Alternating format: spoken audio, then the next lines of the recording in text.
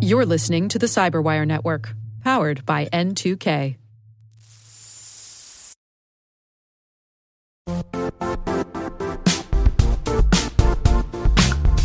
And now, a word from our sponsor, Zscaler, the leader in cloud security. Cyber attackers are using AI in creative ways to compromise users and breach organizations. In a security landscape where you must fight AI with AI, the best AI protection comes from having the best data. Zscaler has extended its zero-trust architecture with powerful AI engines that are trained and tuned by 500 trillion daily signals. Learn more about Zscaler Zero Trust Plus AI to prevent ransomware and AI attacks. Experience your world secured. Visit zscaler.com/zerotrustai.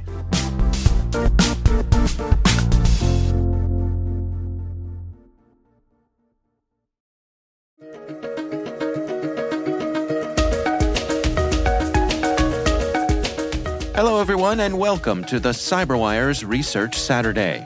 I'm Dave Bittner, and this is our weekly conversation with researchers and analysts tracking down the threats and vulnerabilities, solving some of the hard problems of protecting ourselves in a rapidly evolving cyberspace. Thanks for joining us.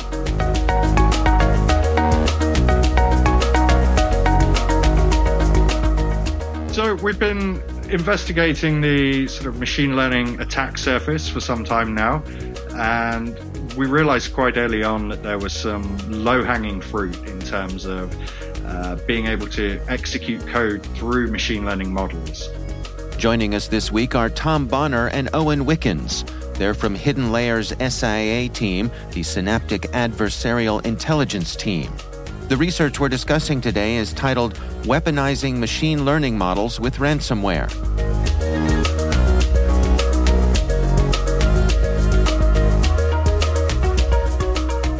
As part of that, we were looking at ways in which malware could be deployed through models, and That's Tom Bonner. So I think it's probably good to preface it with the fact that we ML is being used in nearly every vertical these days. That's Owen Wickens. I think there was a recent survey that surveyed CEOs, and they said about 86% of them had said that ML is part of their critical business function. And with that, we were thinking how much of an attack vector is this? So we've been researching this now for I suppose the last 6, 7, 8 months, and we've been finding that there's particular kind of weak points within machine learning that people just haven't really considered or haven't looked at yet, because I suppose with any new technology, it tends to race on ahead of security consideration. So, with models themselves, training is a huge cost, right? I mean, financially, as well as time, as well as, processing capability. And to solve this, people use pre-trained models, and pre-trained models are essentially the result of this massive computation, and they can be shared freely and easily. And there's actually a huge community built around the open source sharing of models, very similar to, open source software. But with that has kind of come a little bit of, I suppose, lax scrutiny in that models can be hijacked and code can be inserted in them. And I suppose that's kind of where we are with the research that we put out, in that we're trying to really shine the light on the fact that these models can be abused so readily and have been able to be abused for so long. Well, Tom, let's go through this together then. Take us through step by step. I mean, how did you go about this exploration here? So the first thing we looked at was a very popular machine learning library called PyTorch. It's used for quite a lot of text generation models, image classifiers, things like that. And under the hood, it's storing its data using a format called Pickle. This is part of the Python library for serializing data. Now, unfortunately, there's been a big red warning box in the Pickle documentation for probably about the last 10 years saying, do not use this if you do not trust the source of the data, because you can embed executable code in a Pickle file. Now, I think we'd known about this for quite some time, but we just sort of wanted to take it to its logical extreme, if you will. So we looked at ways of abusing the pickle file format to execute arbitrary code. And also we looked at ways in which we could then embed and hide the malware in a model as well. So we ended up using an old technique called steganography for sort of embedding secret messages into other kind of plain text messages would be the original form. Now, in this case, we actually targeted what are called the weights and biases in a model. So perhaps more colloquially known as neurons. And by targeting the neurons in the model, we were able to change them very slightly and embed a malicious payload in there in such a way that wouldn't really affect the efficacy of the machine learning model at all. And then using Pickle to execute arbitrary code, when the model is loaded, we can reconstruct the malware payload from the neurons and execute it. So what this means is that the model itself, it looks as normal, really. It loads and runs as normal. But when it is loaded up on, data scientist system or up in the cloud, wherever you're deploying this pre-trained model, it's going to automatically execute malware upon load. Now, what is the normal amount of scrutiny that a model like this would get from a security point of view? I mean, if someone is using this, is deploying it, to what degree do they trust it out of the box? That's a very good question. And really the sort of crux of the problem is that most security software is not really looking too deeply into machine learning models these days. There are a lot of what are called model zoos, which are online repositories where people can share their pre-trained models, places like Hugging Face or TensorFlow Hub. And I think data scientists are quite used to just downloading a model, loading it up on their machine, loading it up on a sort of cloud or AWS instance, without really doing any sort of security checks to see if it's been tampered with or subverted in a malicious manner. So, yeah, really, this is why we took things to such an extreme, was to highlight that malicious code can quite easily be embedded in these things and, automatically executed when you load them.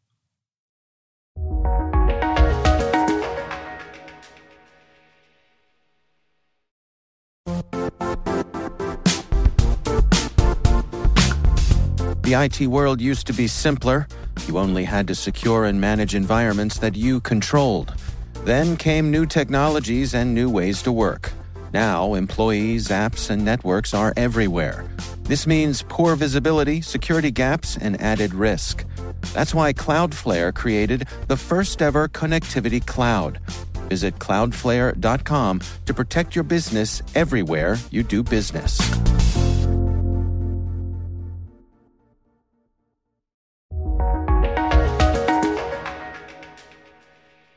Oh, and we've seen this sort of thing on GitHub as a supply chain issue where, somebody can have a repository there, something gets changed, people are relying on it, and the malicious change makes its way into people's production pipeline.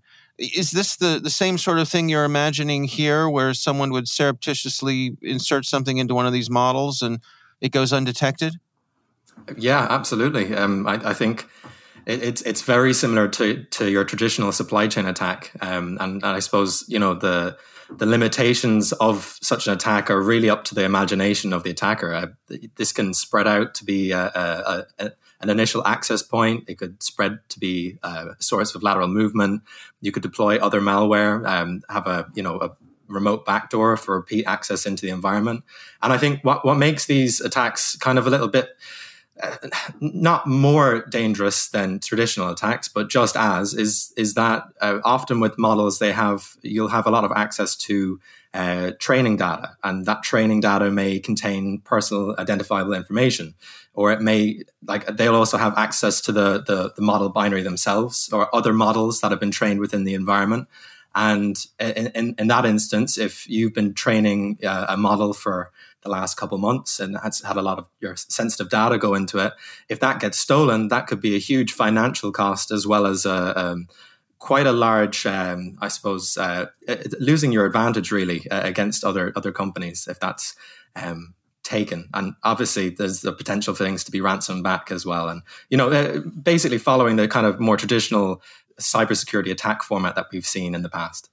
And I would just add to that as well that there's very little in terms of sort of integrity checking or signing around models. So, yeah, from a supply chain perspective, it's pretty scary. It would be very easy for an attacker to subvert a model, and a reputable vendor could end up distributing it downstream to their clients, and nobody would really be able to know or tell at the moment. And what degree of technical proficiency or sophistication would be required to have the skills to be able to do something like what you all have outlined here in your research? It's actually quite low.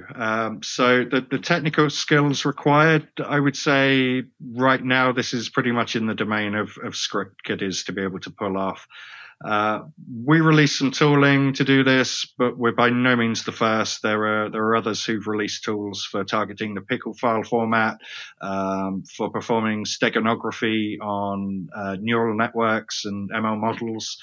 So really, it's just a case of stringing together the right commands these days and inserting your malicious payload. It's not an awful lot of skill for an attacker.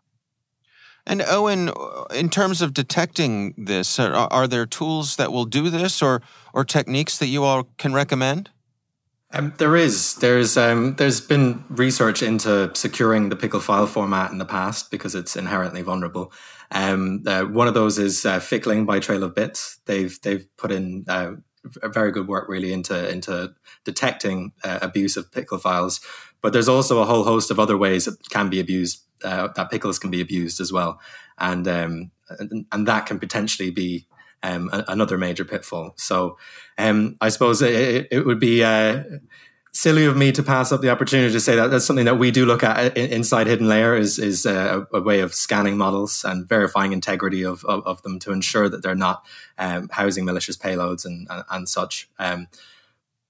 But other than that, it's not been extremely explored within the industry as far as automated ways go, outside of tools such as Fickling. Tom, are you aware of this sort of thing being exploited in the wild? Have we seen any examples of this? We're just starting to uncover, sort of in the wild attacks using these techniques. Just recently, we've started to see common tools, things like Cobalt Strike, Metasploit, leveraging pickle file formats to execute code. Again, going back to the fact that a lot of antivirus and EDR solutions aren't really monitoring pickle, Python, and things like that very closely. We've seen a new framework recently as well called Mythic, and that allows to craft pickle payloads that will automatically execute, say, shell code or a known binary. And from there, you can load up a C2 or some sort of initial access or initial compromise malware. So what are your recommendations then? I mean, for folks who may be concerned about this, what sort of things can they put in place to protect themselves? Well, first and foremost, do not load untrusted.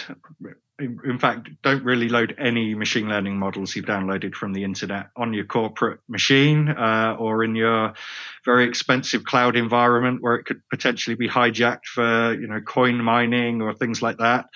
Aside from that, careful scrutiny of models, so scanning the models for malware, for payloads, evaluating sort of the behavior of models as well. So we can use sandboxes, for example, to check the behavior of a model when it's loaded and make sure it's not doing things like spawning up cmd.exe to create a reverse shell.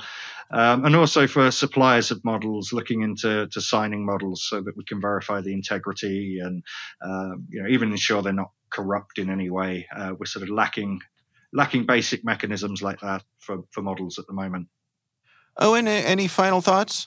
Probably is also worth mentioning that we did also release a Yara rule for public consumption to detect a lot of different types of malicious pickle files. So that is something that we tried to provide people with today so that they can look and scan their models. Tom also touched on a really interesting point there, the use of coin miners within production cloud computing environments. I mean, if there's one thing those have access to, it's vast amounts of GPU computational power. And you can imagine with a lot of traditional attacks, you'd see coin miners accidentally ending up as an initial stage in victim environments. And you can imagine now if they so happen to get into a massive SageMaker instance or something like that, how much illicit fortune could be made.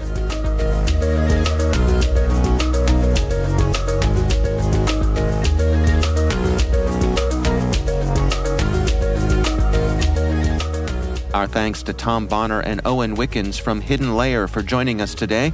The research is titled Weaponizing Machine Learning Models with Ransomware. We'll have a link in the show notes.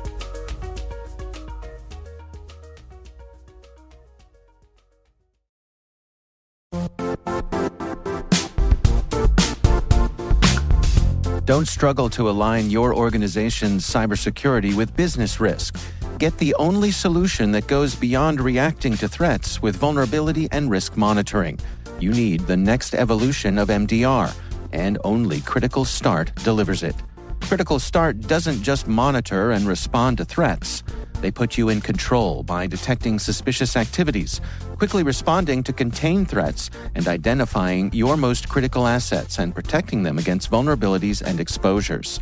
With continuous visibility, expert guidance, and measurable risk reduction, Critical Start has redefined what it means to manage cyber risk.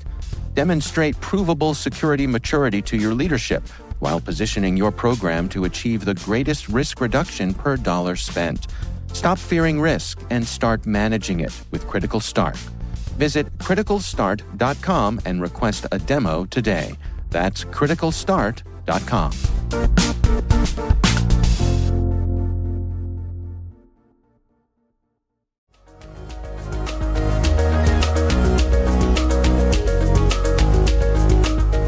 The CyberWire Research Saturday podcast is a production of N2K Networks, proudly produced in Maryland out of the startup studios of Data Tribe, where they're co-building the next generation of cybersecurity teams and technologies.